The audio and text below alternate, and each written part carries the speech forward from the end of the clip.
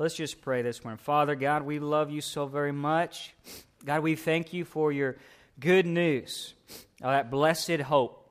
God, that your soon coming return. God, we give you praise, honor, and glory today, God, as we look into your word. God, we that are here and alive and remain, God, that we will be meeting in the air, God, soon and very soon. God, we just thank you, Lord God. We pray over the next few moments, God, as we enter into the word, God, that you would sharpen our hearts, our minds, God, that we would be stirred up, ready for your soon return with anticipation, eagerness, and longing, oh God, that we would be a church spotless and ready, God, that Jesus Christ will be established finally, once and for all, King of kings, Lord of lords. Every knee will bow, tongue confess of who he really is. Somebody said, Amen. Amen, amen. Appreciate our worship team this morning. Been listening to that song all week, and just excited that they played it this morning. And even this morning, I believe God is just so very moved for his church. And I just felt the Holy Spirit, even in prayer over the service this morning, just, you know, it's as if when you take your child away from you for a long period of time, and there is a joyful tears that would be a soon anticipation that you get to see them again. And I feel like that's what the Holy Spirit has for us today. Just a joyful. It's not it's a tears, but it's not a sad. It's a happy. But it's so moving, and I feel like that's over the sermon this morning, and I hope to do that justice. But let's pray. God, be over this sermon. Be over these next few moments, God, and we give it to you, that God, that you would just stir up your church, God, because I believe you're so moved in anticipation to truly be with one of your children. And God, we know that the Word says that precious in the sight of the God is the death of your saints, and that must translate over to the soon rapture, God, that it will be such a precious day where you get to be united with each one of us, God, and you are so longing to be with your children. May we be a church that's longing as well to be with you. Amen. This morning we're continuing our series of God's Last Day Forecast. We've been doing this for a couple of weeks in our Sunday nights as well. And if you haven't been here, I'd encourage you to go online to our website and listen to the last few messages in our Sunday night teaching. We'll be doing a deeper teaching tonight on the rapture and talking about different things about what the Bible says about the rapture and what is pre-tribulation and post-tribulation views and what does the Jewish wedding have to do with the rapture. We're just going to kind of dig in that tonight. It's going to be awesome. You really do not want to miss some special teaching tonight. We are bringing some things out. But this morning message is entitled Extra Virgin Oil. Extra virgin oil, olive oil, extra virgin oil this morning. And we're talking about the parable of the wise and foolish virgins. If you've got your Bible with me this morning, turn with me to Matthew chapter 25, verse 1. Matthew chapter 25, verse 1. It's no secret this morning that many so-called Christians in the world today are struggling. And the churches, many in our churches, they are struggling. I wonder if we could look back and if we could go into the first century world today, or the first century Christianity, the Christians of the first century could come into us today, if they would look at our churches and look at the status of the church in America today, and could they even recognize what Christianity looks like? Could they even recognize it as the same thing that they had following the upper room? Would they think that it's so foreign that so many of our churches can just go through the motions, or that we could have a service where we never feel the presence of God, or that there's not this fire, this eagerness, this stirring up of a church that is so much sooner to Jesus' second coming than they were? I mean, and so today I think perhaps if we look at the church and see a sleeping church in the 21st century today, perhaps really the key reason is that we are no longer excited about the soon second coming of the Lord. And as a result, you're going to see, and we see that so many churches have grown ineffective in their witnesses. So many believers really aren't effective powerhouse witnesses, fanning the flames of revival in them, that they simply are just Christian on their t-shirt, their bumper sticker, they go to church, but yet there's not this groaning, for the things of God and this bounce in their steps and this overcoming victory in their life, and they're in and then they're out and they're up and they're down. But perhaps it's because we're not really focusing on the entirety of the gospel message, which is that Jesus came, that He lived a sinless life, that He died on the cross for our sins, and that He rose from the dead on the third day. But there's the last step in there, that He is soon coming to return, that He is a coming King. And you can't have a whole gospel message without the return of Jesus Christ. That's the end. And so let's look at this morning. We know that for the last 2,000 years that Jesus is coming back. Psalms prophesied it 100 years in advance that He'd be crucified. Micah told us 700 years beforehand that He would be born. Isaiah told us that He would suffer and have a ministry on this earth 700 years earlier. Even Zechariah told us 500 years before that He would come in on a donkey and that He would be betrayed. So when you see that all the prophecies have been fulfilled for His first coming, and that when Jesus Christ Himself says, "I am coming back," you better take that to the bank. That it's happened before, He's come once, and He said He's coming again, and it's going to happen. But my question this morning, as we get into our text, is really this. He is coming soon, but what if it takes a while? What if it takes a while? What does the church need in these last days if Christ delays His return? He is coming. But what if He is not what if He delays just for a few more years or a few more days or a few more decades? What do you and I need to persevere in these last days? And we're eager for His coming, but there's an extreme danger for a church and Christians who are unprepared to make it, to wait, to endure and make it through the long hauls. What happens to a church unprepared to wait? Today, I know it's so very true. Every single one of us, we go through seasons of darkness, dark times. Man, you don't have to go far. You don't have to go but a few weeks. Probably something's going to happen in your life and you're going to be upset about it or whatever, or something that happens in our family. Man, we all go through dark seasons. There's going to be times in our life where it seems like this is the longest period I've ever gone through, that whether it be a death in our family, whether it be we lose our jobs, whether it be there's problems with our kids or problems in our marriage, or it seems like we can't get our finances in order, or it just seems like everything in the world is going wrong, and it seems like there's just darkness around us. And in those moments, it's so very easy to feel like, I just need to check. I just need a break. Anybody ever feel that way? About me? You just need a break, right? I just feel like, man, I just need to take a step back. I need to loosen up some responsibility. I need to kind of just get by just for a minute. I don't have the strength, God, to really push in like the pastor wants or that they're talking about. I just really just need to just be here. And we're going to talk about this morning because if we get to those, we all will get there. And we get to those seasons where, I just need some me time, God. I don't feel like reading my word. I really don't have the feeling over me to pray, or I really don't even feel like going to church today, God. We all go through those seasons. But my question to you is this. What if Jesus comes while you're sleeping? What if Jesus comes while you're taking a break? And if you are sure that Jesus won't come today, are you sure that you have what it takes in you to make it till tomorrow? Matthew chapter 25, verse 1. The kingdom of heaven will be compared or comparable to 10 virgins who took their lamps and they went out to meet the bridegroom. 5 of them were foolish, and 5 of them were prudent or wise. And for when the foolish took their lamps, they took no oil with them. But the prudent took oil in flasks along with their lamps. Now, while the bridegroom was delaying, they all got drowsy and began to sleep. But at midnight there was a shout, "Behold, the bridegroom, come out to meet him." Then all those virgins rose and trimmed their lamps.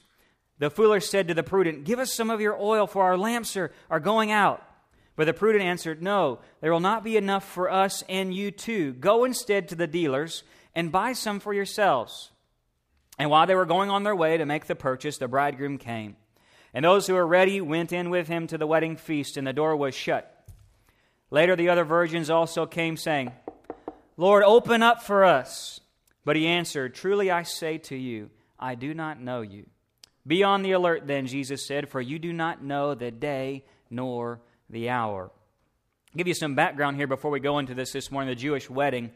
Typically, a young man, a Jewish man, would be engaged. And we're going to really get into this tonight, so I'm not going to spill it all or listen to it online if you're not able to be here tonight.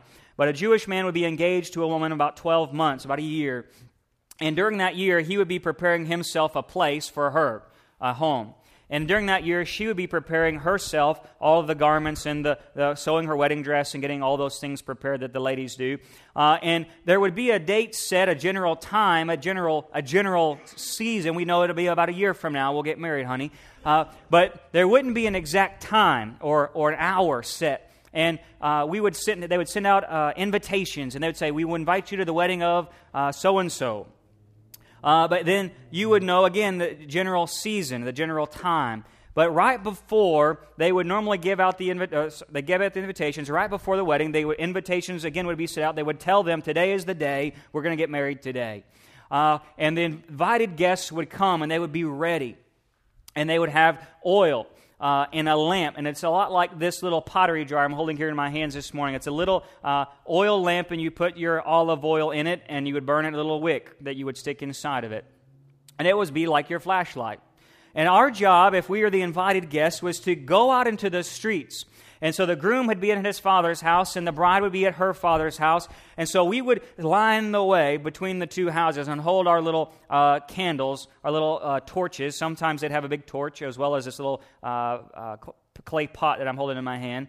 And he would go, and they would tell the bride in advance that with the shout of a shofar and an announcement that he was coming. And she would get in together things, but sometimes she's not always ready. How many know, wives, husbands, woman's not always ready, guys, when you are. Your hair, some of us have a lot less than she does, right? And so it might take him a minute to get her and everything together. Remember, she's moving into a whole new house. How do you know? She probably bringing some stuff with her, right? I got the pots, and I don't know what she had, but basically, he's got to wait. So he's surprising the woman. It's never good to surprise your wife, husbands, as Valentine's Day advice. Never good to surprise your wife with a trip to somewhere nice unless you've prepared all the things for her to get ready and give her the time to do that. Because if you tell her, hey, we're going to go somewhere really nice to eat, and she comes home and she's just not got it all done, right? She's going to want some time to get it all ready, okay? Amen. That's wisdom right there. So he goes, he tells her, they're coming, he's coming. She gets there, he's waiting. Well, we're out here standing in the street. It's midnight. The whole town's asleep. I'm getting tired. We had a long day at work. We didn't even know this wedding was going to be here today. I had all many things I was going to do. So we're standing here with our oil, and these people begin to fall asleep. And at that moment, he comes back with his bride through the town, and that's the story that you have today. So there's a little background, okay? All right, so who are these people in this? And I'm going to give you some teaching here, and we're going to get into our sermon. But these 10 virgins, Jews signed contracts with 10 witnesses. These 10 virgins represent the 10 witnesses of the bridegroom. And for us today, that means it represents the witnesses of Jesus Christ. The 10 virgins here in this parable tonight, or this morning, represents the church of God. We are here on this earth to be witnesses of Jesus Christ. And they're holding in their hand, they're eagerly anticipating, one, that he is coming back. So we're a witness eagerly anticipating that the groom is coming back this way. And we're going to follow him into the wedding feast and go to be with him in paradise for eternity. That's the symbolism. But they're also holding these 10 lamps and these 10 torches. And they represent the oil of the Holy Spirit. The Bible repeatedly talks about oil in the Old Testament being the oil of gladness, the joy, the Spirit of God that was poured out even on the priests, anointing them full of the Holy Spirit. And so we are the Spirit-filled church burning in this world in the dark days, because it's 12 o'clock midnight. And we know that the hour is still very, very near. And this is where we are this morning in this parable. There's 10 virgins, the 10 witnesses. There's 10 lamps, each one given the light of God to light up the dark, to be ready for his appearing. And then we are a Spirit-filled church, lights of the world. And our chief concern is to be devoted to the bridegroom, keeping our lamps lit. That's our one job. We are to there shine the light for Jesus. Amen? That'll preach. That's the goal of the church in this parable. But there's something happens here. So this man, he's stuck waiting on his woman to finish getting ready. And it's past 12 a.m., and it says they all fell asleep. Not just some.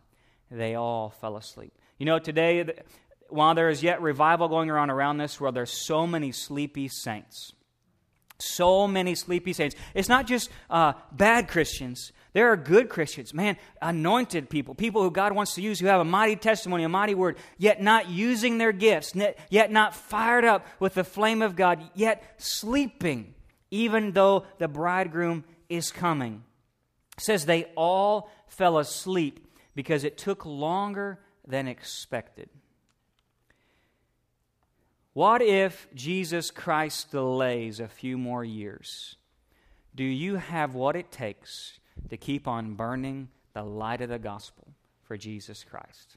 If He delays a little while longer, what happens when the last days church falls asleep? What happens if He doesn't come soon as we expect? And what happens as the days grow darker and the time gets later and it's getting more and more that all the people of the world are asleep and no one is aware of what's going on here, and all these people who've been invited to this guest, what happens when they all grow tired and weary and well-doing of good things? You see, in this parable, there are two categories of Christians, because this is actually just for the church this morning. There are two categories that Jesus divides His last days church. They are the ones, and they are all asleep at the moment. In this parable, He defines them all in two categories. As the midnight cry comes, they all wake up and they begin to trim the wicks, but something's not right, because there is a category between the foolish and the wise. This groom, he delays, but he comes quickly. He comes in this hurry, and five of them, they all stirred up, and they're, oh my gosh, He's coming. He's here. Let's get ready. And so they begin to get things together. And they began to refuel their lamps that had gone out. And they had gone brighter at the very beginning, but now they're down to about right there, perhaps. And so they're saying, okay, let's trim the wicks. Let's cut off the wicks up. Let's get it going. And five of them realize we've run out of oil. Five of them brought extra in a little flask, and they begin to pour it in. Another five, they begin to say, well, I'm empty. What's going on here? He's coming. I'm not going to have enough for the journey to the feast. So they run to the store, and they miss. As He comes by, they've run away to go get their refill. And the Bible says that basically the bouncer, you know, we have parties with bouncers now in this world, but the bouncer locks the door. And in order to be invited to this feast, you had to have followed the bride procession and have that lamp lit. And he says he locks the door to keep uninvited people out, and he says, I don't even know who you are. We lock the door to the wedding feast. You know, the Bible says in Matthew 24, be on the alert, for you do not know which the day your Lord is coming. And Jesus said it again in Matthew 7. He says, not everyone who will say to me on that day, Lord, Lord, will enter the kingdom of heaven, but he who does the will of my Father who is in heaven will enter. Not every person in the church today is going to make heaven. That's what we're learning. There are those today who make no provision for what is to come. They've accepted God's invitation, an altar call perhaps, or in a Bible study, or in their own closet. They've showed an outward profession of faith. They've even done some acts of purity to put away some things from the world. I'm going to turn off those movies. I'm going to do this or that. I'm going to begin to pay my tithes. I'm going to begin to change the way I talk. But still, something is not right. Something is still missing. Even though they begin to, these virgins were invited to the guests. No doubt they had their nice wedding clothes on, and they had their lamps bright at one time, and it was burning brightly early in the evening. And there are those that in the church today who have taken off the clothes of this world, and they've put on Christ, and they've filled their cups up with the Holy Spirit, and they're burning brightly. But as the night is getting darker, and the day is getting longer, and the times are fading away, and as Christ is delaying, it finally comes to the end where finally they've run out of oil. They slide into this spiritual slumber, and the Bible says when they have grown faint and weary, what happens if the bridegroom comes? Church, what happens if you begin to give up? What happens if Jesus comes when you begin to take a break? What happens if Jesus comes and you've let your spiritual fervor slide out and you don't even realize it, but it's gone? that there's nothing there. You think about Samson in the Bible. He didn't even know. He knew the Spirit of the Lord had upon him, but he did not know when it had departed from him, and he woke up to find himself in bondage, blinded by the enemy. I think about sometimes when we, if you've ever had car trouble or four-wheeler trouble. We live in the South, right? So I can use this illustration. But there's a few times where my four-wheeler really didn't want to start. And so finally when I got it started and I began to go out into the woods and we're miles away from anywhere, you know one thing I did not do? Turn that four-wheeler off. Because once you turn a car on that you don't know if it's going to make it all the way, you try to not even stop at the stop signs, right? You're going to just make sure nobody's coming. I'm not going to stop because if I stop, this thing might die and I'm going to be stranded out here. And I think sometimes the same thing is true. Church, it's not time to stop. It's not time to throw in the towel, to give up, to take a break. It's time to keep on going, keep on burning, keep your lamp lit and full because Jesus is coming. Jesus is coming. It's not time to turn the engine off.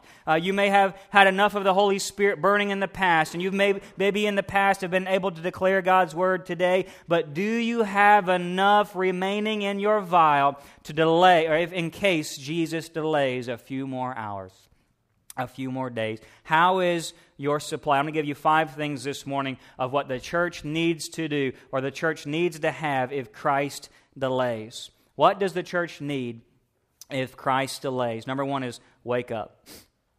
You know, these are dark days. Man, life is not easy. In fact, we know in the Bible we're promised tribulation and trial. We're promised death. We're promised people would hate us. We've been promised a very difficult time at this last stage church of us. That's part of the good news, right? That's part of the gospel message. The world groans under the curse of sin. It's only going to get worse. Politicians are only going to get less Christian. Come on. The world is only going to get less prayer in school. The world's not going. They're going to begin to hate us even more. They're going to have more and more separation from the values and the things that we hold on. Those things should be expected, church. But as the night gets darker, how's your lamp being lit? As the night gets darker and everyone else in the world is asleep and the dark days are surrounding you and it feels like, I don't know, God, if I can keep on going in this season of life that I'm in. I don't know if I have what it takes, God. What's going on in your spirit? You know, the wise Christian is the one who is not only eagerly anticipating Christ's soon return, but they are the one who is prepared for a long delay. The wise witnesses and virgins in this parable, they were prepared for a long delay. They were eagerly anticipating. They were prepared for a long delay. Number 1, the thing we must do today as the last days church is wake up. Wake up. There was a cry that was given that said the bridegroom is coming and that stirred them up. It woke them up. We talked about this last Sunday night. There has got to be a stirring in this last days church that wakes us up to see our redemption is drawing near. The signs, we sung this song, the signs of the times are appearing everywhere. We don't need any other prophecies to be fulfilled for Jesus to come back. That there needs to be a stirring, a last great awakening, and it's happening all across the world. A great revival of souls. Millions today are being saved in Africa and China. Talking millions at a time, thousands at a time are coming to altar calls every week, getting saved in a lot of these third world countries.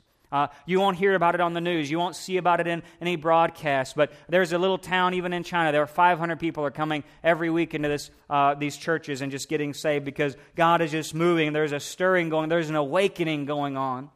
And 1 Thessalonians 5:4 says this, "But you are not in the dark about these things, dear brothers and sisters." You know what? You're in the darkness and dark times. But you, in your mind and your heart, are not in the dark about these things. He says, so don't be surprised when the day of the Lord comes like a thief. For you are all children of the light and of the day. So we don't belong to darkness and night. You know, if you're going through that season right now, let me just tell you, that season you're in today is not your home. That darkness you're going through today is just a temporary situation. That trouble you're having in your life right now, that's not something that you're going to remain in for eternity. That's just a passing moment. That's just a passing through. And he says, you don't belong to this, what you're going through in your life right now. And you're not a part of it. You're a child of light. And he says, so be on your guard. Don't sleep like the others sleep. Stay alert and clear-headed. Night is the time when people sleep and drinkers drink. But let us who live in the light be clear-headed, protected by the armor of faith and love, and wearing the helmet as the confidence of our salvation. Many Christians are still sleeping today. Man, their zeal has left, their flame has burned out, and they had it perhaps at one day in their life. I love what one author says. He says, we will either be prepared for Christ's return, or we will fail to take the gospel message seriously. We will either be prepared for Christ's return, or we will fail to take the gospel message seriously. The last part of the gospel message is that Jesus Christ is coming. Yes, He died. Yes, He rose again. But He's coming. He's coming. I'm going to tell you something. Number one is to wake up. You know what? This parable tells us that all 10 woke up. So apparently, stirring myself up, apparently, if God would move in our hearts today and every person who calls Sanctuary Family Worship Center home would stir up, would wake up, it still may not be enough. Because they all woke up, but they all didn't make it in. Let's look a little deeper. Well, perhaps the second thing we need, number 2, is to trim the wicks. They all woke up, and it says that they all began to trim their wicks. The Yankee Candle Company tells us that keeping a candle wick trimmed helps control and limit the amount of fuel. I don't know if you guys know this or not. But by keeping the amount of fuel limited, and there's even a measurement per size of the candle, and about an eighth or a quarter of an inch should what your wick be, it limits the fuel that is consumed and pulled up through that wick. And it cuts off the carbon that was there before, and that flame begins to create an ideal combustion where carbon is absorbed by the flame, and it produces a lot less soot, and it burns a lot longer. There is a time for trimming the wicks, and the Bible repeatedly talks about that we must circumcise our hearts. We must tear off some things. We must trim away the fat, if you will, and get to the meat and say, God, there are things in my life that I know is not right. God, I'm waking up. I'm stirred. And to get this candle flame burning, and if it's burnt on the end, sometimes we have to cut off some things. If I want God to move in my life again, perhaps if I've been asleep for a while, and I've been kind of just going through the motions of church and Christianity and just playing the good guy or the good girl, but I know really there deep down inside there's things in my life that really aren't on a fire for God. I could really examining my heart, I could say, well, there is a sleepy part of me here, and I really haven't been eagerly and impassioned, and if I could talk to a first century Christian today, he and I, or she and I, may really not have a whole lot in common, and their zeal for the Lord and my zeal for the Lord. And if I really compared my life to the Apostle Paul or Peter, who were really ready to die and believe Jesus was coming back in my lifetime, and look how much they accomplished, I could say to myself, wow, Heath, there really needs to be some trimming away of some things. And if I begin to do that and cut it away, that flame begins to come back. The Greek word for trim or cut the wick here is the Greek word literally for beautify. You know, it's a beautiful thing to God when you begin to prepare your heart for His heart. When you begin to make yourself ready to make your witness beautiful, cutting away. How do you endure? It's the trimming of that wick that's going to make your candle burn longer and brighter. You say, God, how can I endure some of these things? He's like, I need you to cut away some things in your life. Do you trust me with that? Do you trust me with this? Can I really have that unforgiveness? Can I really have your finances? Can I really have the places you're going? Can I really have that devotional time in the morning? Can I really have your faith to step out and take that big risk when I call you to do that? Are there things in your life that you've still yet holding on to that I'm trying to cut away? Because if you begin to cut away things in your life, you're going to begin to burn brighter and you're going to begin to burn longer. Romans chapter 13, verse 11 tells us, do this, knowing the time that is already the hour for you to awaken from your sleep. He says, for now salvation is near than even when you first believed, and the night is almost gone, and the day is near, and let us lay aside the deeds of darkness. Let's cut those things away, and let's put on the armor of light. He says, let us behave properly as in the day, and you know, sometimes it's like there's darkness all around, but I just really need to pretend it's still daytime. I really need to pretend that, God, everything is okay, and Lord, I know that you're with me. And He says, let us behave properly as if the day, when the world is carousing and drunkenness, and they're doing sexual promiscuity and sensuality, and they're striving, and they have jealousy. Verse 14, he says, put on the Lord Jesus Christ. Make no provisions for the flesh in regards to its lusts. It says, in that darkest hour, cut away the wick. Let your light shine. And whatever the world is doing, don't have any part of it. Let God be God in you. And it doesn't matter what everything is happening around you. Wake up, put off the flesh, put on Christ, and your love for one another, let it shine. However, they all woke up. They all trimmed their wicks. They still didn't make it. What's going on here, church? We can have a last days revival. We can bring Brother Tim Todd back for another good revival service. We can wake up. We can say, God, I'm putting this sin away. God, I'm doing this or that. And we still may not make it to the last day. Why is that? What's going on here? What are we missing here? God, we woke up. God, we're awake. God, we cut away sin in our life. They did not keep full. Number 3, we wake up, we trim the wicks. Number 3, the things that we must do as a last days church to make and be aware of His second coming, be ready, is number 3, we must keep on keeping full. All 10 were in error not to keep awake. All 10 didn't do their job. But it was the chief error of the 5 who didn't count the cost to buy extra oil in advance. They didn't have access to this constant supply of God.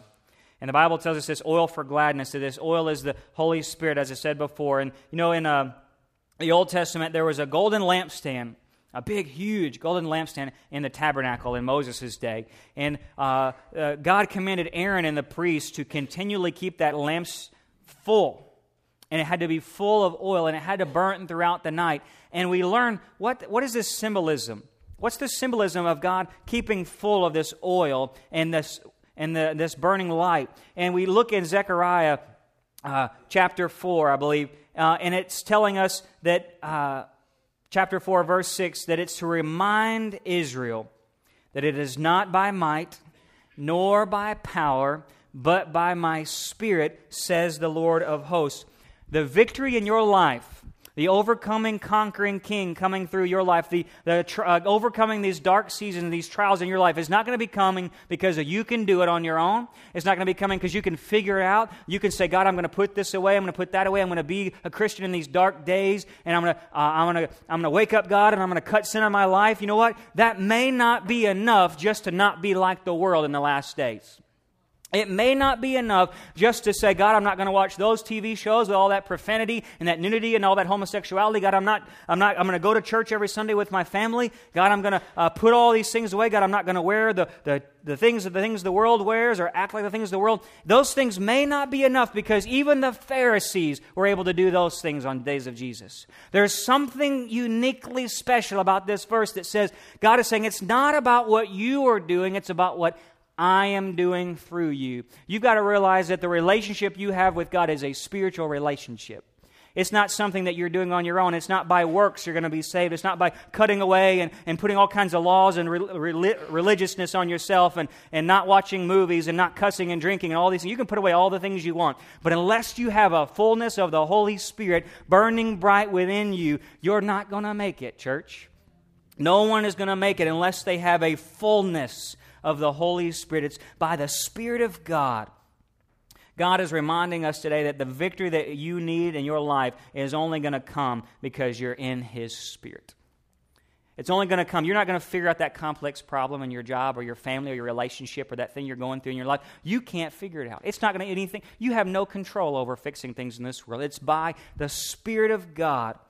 It's by having a constant supply of the Holy Spirit to endure these last days. It's having that new spiritual life walking within you and burning within you. It's about having the fruits of the Holy Spirit, that love, that joy, that peace, that patience that is manifesting through you, the character of Jesus Christ. It's not about dead faith or empty works, but it's about a people who are saying, God, I'm willing to count the cost in advance. Whatever I've got to do, God, I want to get down on my knees. I'm going to get in my prayer closet. I'm going to get full of the Holy Spirit, and I'm going to stay full because it's not about about what I can do, God. It's about what you can do through me. It's about having this relationship with the Holy Spirit. Jesus tells us in Luke 14, church, we got to count the cost before we really are willing to become a follower of Jesus Christ, because it's going to cost us everything. And I don't know, wives, you can get on your husbands. How many people have this? And don't raise your hand. How many people have this mentality when you get down low on empty, you're that kind of person that thinks, I can make it. I think I can make it. I can make it to Alexandria. I can make it to Monroe. I think I've got enough. I think we can do it. And no anybody in your family is in the back row. They don't have near as much faith in you as you do, right? They have this rule, and I think it's a good rule, that when you get to a half a tank, you better fill up. That's a good rule to have, and that's the rule I live by. When I get to a half a tank, I'm going to the gas station, because you never know what might happen, and you never know what you're going to do. Chris is a trucker. You don't ever know, Chris, what's going to happen, and so you want to be continually full. Continually fill up. Don't let it go down to empty. Stay full. You never know how long it might take for you to get through that season that you're in your life. You can't take a break from your prayer closet. You can't take a break from your Bible reading. It's not about the works. It's about this deep relationship with the Holy Spirit that say, God, I've got to be full today because I don't know what tomorrow's going to bring. You don't know what trials and tribulations are waiting for you tomorrow when you go to work or school. That God, help us. Not to be a get down to empty and then get filled back up mentality, but God, I just want to keep on being full. Ephesians 5:18 tells us to be continually filled with the Holy Spirit. And the last part, look at this, and it says, keep full, keep full. These good witnesses, these virgins, they weren't saying, they didn't have this mentality like, I think I got enough of Jesus. I think I got it. I think I'm going to make it. I think I'm doing all right. They wouldn't have that. They were like, God, I need you. Every hour, I need you. A good old hymn. It wasn't I'm doing pretty good. Yeah, I think we can make this. We go to church. We're doing all right.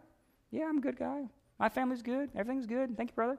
Let's see you tomorrow, next Sunday, And I was like, God, I'm so desperate for you. God, man, I need you. God, I can't do it without you. God, I can't even get through another week without you. God, I can't even get through another day without you, because I got to get on my knees every day and say, God, fill me up. Fill me up, God, because I'm not going to make it. I don't know what's going to come tomorrow, God. I've got to have you, because there's coming a day when Jesus comes, and these foolish Christians over here and the wise Christians over here, and the foolish are looking to the wise, and they're saying, hey, can you just pour a little bit of that on me?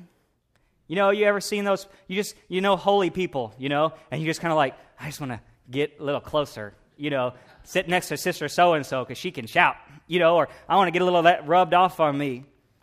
At the end of the day, you got to get it for you. You got to get it for you. These virgins, they want to say, hey, let me borrow some of your supply. You can't get the anointing of your pastor. You can't go to a Spirit-filled church and think it's going to rub off on you and get you into heaven. I'm telling you what, it's about you and Jesus getting in that prayer closet, getting in that secret place, and getting the Holy Spirit poured out on you in front of nobody. Not in front of me, not in front of this church. If you can't shout and sing and dance in your own prayer closet, you probably shouldn't be doing it in the church. Come on. If we can't get on our knees and say, God, I need you. Galatians tells us that each one of us has to bear his own load, that we will be judged according to the fullness and the category of our own heart and our own works, that you and you alone must be filled each day by the Holy Spirit. Keep waking up. Keep alert. Keep your wicks trimmed. But the most important thing, even after doing all that, you must keep full of a spiritual relationship with Jesus Christ. And then what you can do, number 4, let your light shine. Even the foolish burned brightly for a little while, one author says, but eventually their flame died. Jesus is the light of the world, and our light is the knowledge of Christ, and our light is this gospel message, this good works of His that are shining through us. And have you ever been in the dark when your batteries and your flashlight begin to go out? Yeah. I have a story about that. My wife and I were in Northeast Louisiana years ago, and I may have shared this before, but we began to go out with my cousin on these he had a mini version of a Razor, it was a Chinese clown car in my opinion, but anyway, it was what it was. We all crammed in there and got out and, 10 miles from nowhere in the middle of Cottonmouth City, and, they have bears and everything else a little bit farther north of us, and hogs and everything. And all of a sudden, that headlight just didn't seem like it was as bright as it was before. And little by little, he's like, my spotlight, ain't really working. And we were out in the middle of nowhere. Alternator dies. Have you ever been in the dark when the batteries die, when the lights go out? Miles from anywhere. God, I don't know how I got here. God, I don't know what I'm going to do. God, I'm empty. I don't know if I can make this. I don't know if I can do this. Thank God he had a cell phone. He called his dad. He came in that Ford truck and got us out. You have a Father in heaven who is willing to fill you up and pick you back up.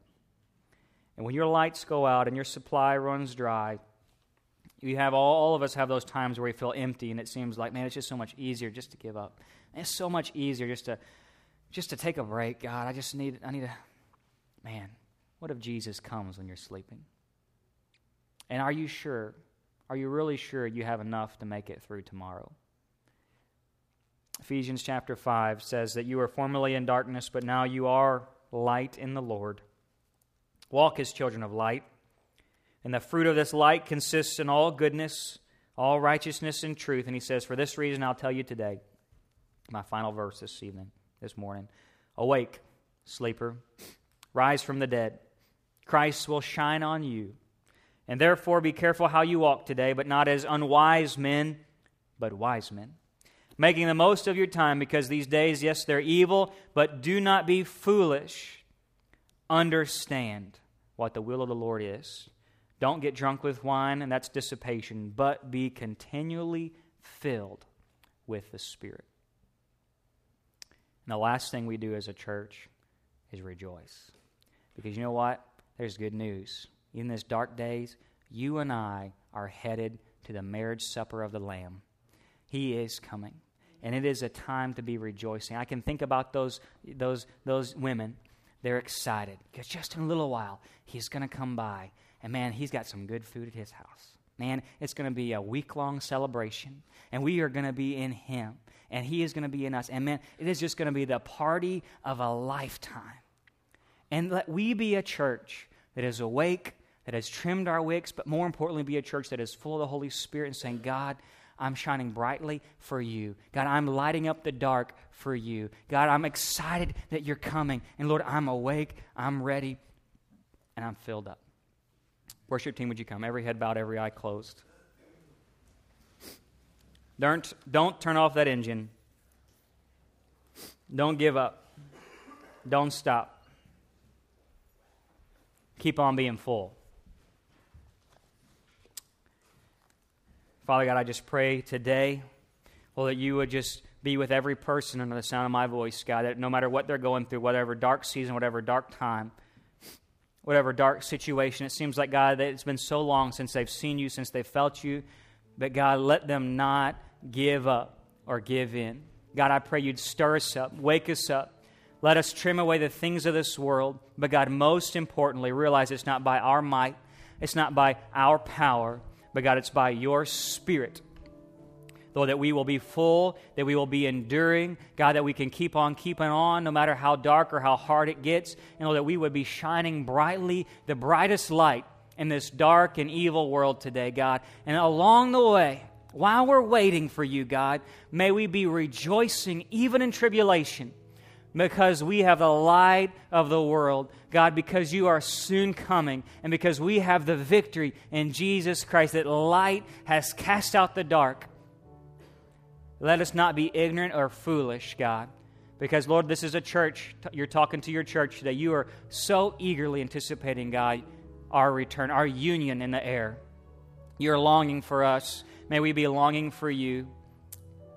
Father, I pray here today, Lord, if there's someone under the sound of my voice, God, who's got things in their life that's caused them to go to slumber, God, Lord, it's building up. It's like that charcoal just building up on that lamp, on that wick, God, and it's just like this blackness has overcome them, God. I pray today, Lord, and then before we in this place, God, before we leave this place, God, that you're going to trim some things away from them. You're going to cut some things away from them. They're going to make a decision to cut some things away. They're going to make a decision this morning to wake up, to stir themselves up, because they realize this is the end. This is the last days, God. Lord, and more importantly, there is a group of people here today that they may have stirred a bit, and they're working on it, and they're doing good religious works, God, and they're putting away things out of their life, and they don't look or sound like the world, but God, they really don't have what it takes to endure much longer, and their light has been getting dimmer and dimmer. And God, they're desiring this morning to get fuller, to get brighter, to be able to last longer. And God, you're going to begin to pour out on them an extra amount of the Holy Spirit. You're going to begin to pour out on them extra measure of the Holy Spirit, because it's a free gift given to those who ask. And Lord, that we don't have to go buy it, but God, you would freely give it. And Lord, that we would shine brighter. You're here today and you say, Pastor, if I'm in the first category, I'm in the group who I just need to wake up. Maybe you're not even saved here today. God has a special invitation to the wedding for you. And you say, God, I want to answer that invitation. How many here today and say, that's me, Pastor Heath. I really need to get my life right with God. I want peace with God. I want to answer that call to make sure I really know where I'm going in eternity. Thank you. Anybody else here today? You say, that's me. I need peace with God today. I want to be saved. I want to accept Jesus Christ as my Lord, my Savior, my friend. Hallelujah, Lord God. Yes, God. Hallelujah, Lord. The Bible says that we confess our sins, He's faithful and just to forgive us. And that when we turn from our sin, more than just a profession, but it's a life decision, a direction we're headed, we are saved because we love Him with all of our heart. We begin to grow in that love. And even though we make mistakes and we trip up here and again, we're in a love relationship with Him. And it's because we've made a commitment to keep on keeping, to keep on trying, to keep on moving forward. That's salvation. And so if you would make that declaration in your heart and you would say, Jesus, I love you so very much. I believe in who you are, that you are the Christ Messiah, soon coming King, and that you have died for me on the cross. I give my life to you to enter into a relationship, a covenant relationship with you, God, that would take me deeper. And I know you forgive me for all my sins, and I accept that, Lord, through your blood. And Lord, help me to live and fill me with the Holy Spirit that I might live the rest of my days in right relationship with you. You have that heart's desire. That's your cry. You confess that cry before other people, and you believe it in your heart. You are saved. It's so very easy to be saved. But it's a hard road to walk. And so may we count the cost today. And perhaps you're here today and say, that's me, Pastor Heath. There are things I need to count the cost on and trim the wicks up on. I'm getting a little sloppy here. I'm ready to clean up my act a little bit. There are things in my life either attitudes, personalities, maybe there's just been some negativity, some gossip, or just maybe just be just a general sense of, God, I just need to cut some things off in my life. I don't know what it is, but I feel like there's just darkness overcoming me and my attitude or my personality or just even the way I act and think. God, I'm ready to just shake it off this morning. How many would just raise your hands? That's me. I'm in that camp. Amen. Several hands. Yes, God. Thank you, Lord. Thank you, Lord God. Father God, I pray for these individuals today, God. Lord, right now, if that's you, you just begin to tell the Lord secretly to yourself what those things are. And we just begin to acknowledge them and say, God, these are the things in my life I need to get cut off. And Lord, I pray every single one of us, God, right now, we just begin to examine our hearts and say, God, I know I'm with you. I know I'm awakened with you, but God, I need to trim up my life. I need to get my act together. And God, say, Lord, I want to be ready, purified, spotless for your soon return. So, Father, forgive me for my sins. Cleanse me, fill me with your Holy Spirit, and Lord, I'm ready to move forward in you. And most importantly is the last one. How many people here today would say, Pastor Heath,